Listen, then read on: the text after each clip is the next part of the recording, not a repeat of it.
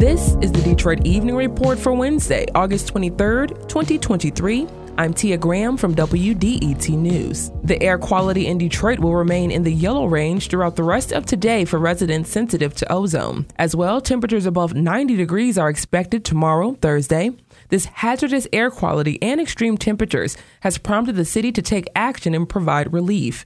The city is opening recreation centers and Detroit Public Library branches during normal operating hours to serve as respite centers. Recreation centers include Adams Butzel, Butzel Family Center, Clemente Recreation Center, Farwell Recreation Center, Latsky Recreation Center, Northwest Activity Center, Patton Recreation Center, Kimney Recreation Center, Crowell Recreation Center, Heilman Recreation Center as well. All libraries are open except Duffield and Wilder branches. For people with heart or lung disease, older adults, children, and teens, the health department is recommending people stay indoors as much as possible, keep windows and doors closed, move physical activities indoors or reschedule them, and wear a mask. The city of Detroit is partnering with the city of Philadelphia to host a summit highlighting street art. The gathering is being held in conjunction with the Blackout Wall Mural Festival. Art leaders from the top 10 cities chosen by USA Today and its list of top 10 cities in America with beautiful street art will gather to chat about the rise in murals across the country. The summit will be held at the Wayne County Community College District's downtown campus September 8th at 5 p.m. Wayne County Community College District will also host an entrepreneurial workshop for students from CCS, WC3, and DPSCD. Registration is now open for the free National Street Art Summit. The summit's special guest is Detroiter Sidney James, the muralist who co-founded Blackout Walls.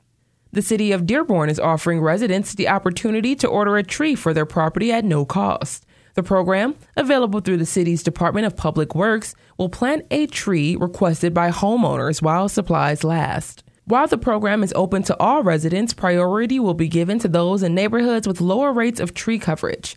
As part of a larger public health initiative, the city is assessing tree coverage across Dearborn. Arborists and city experts will choose from a variety of trees based on a number of factors, including the size, location, and needs of the property. The Detroit City Lions Youth Football Program is hosting its 5th annual back-to-school event.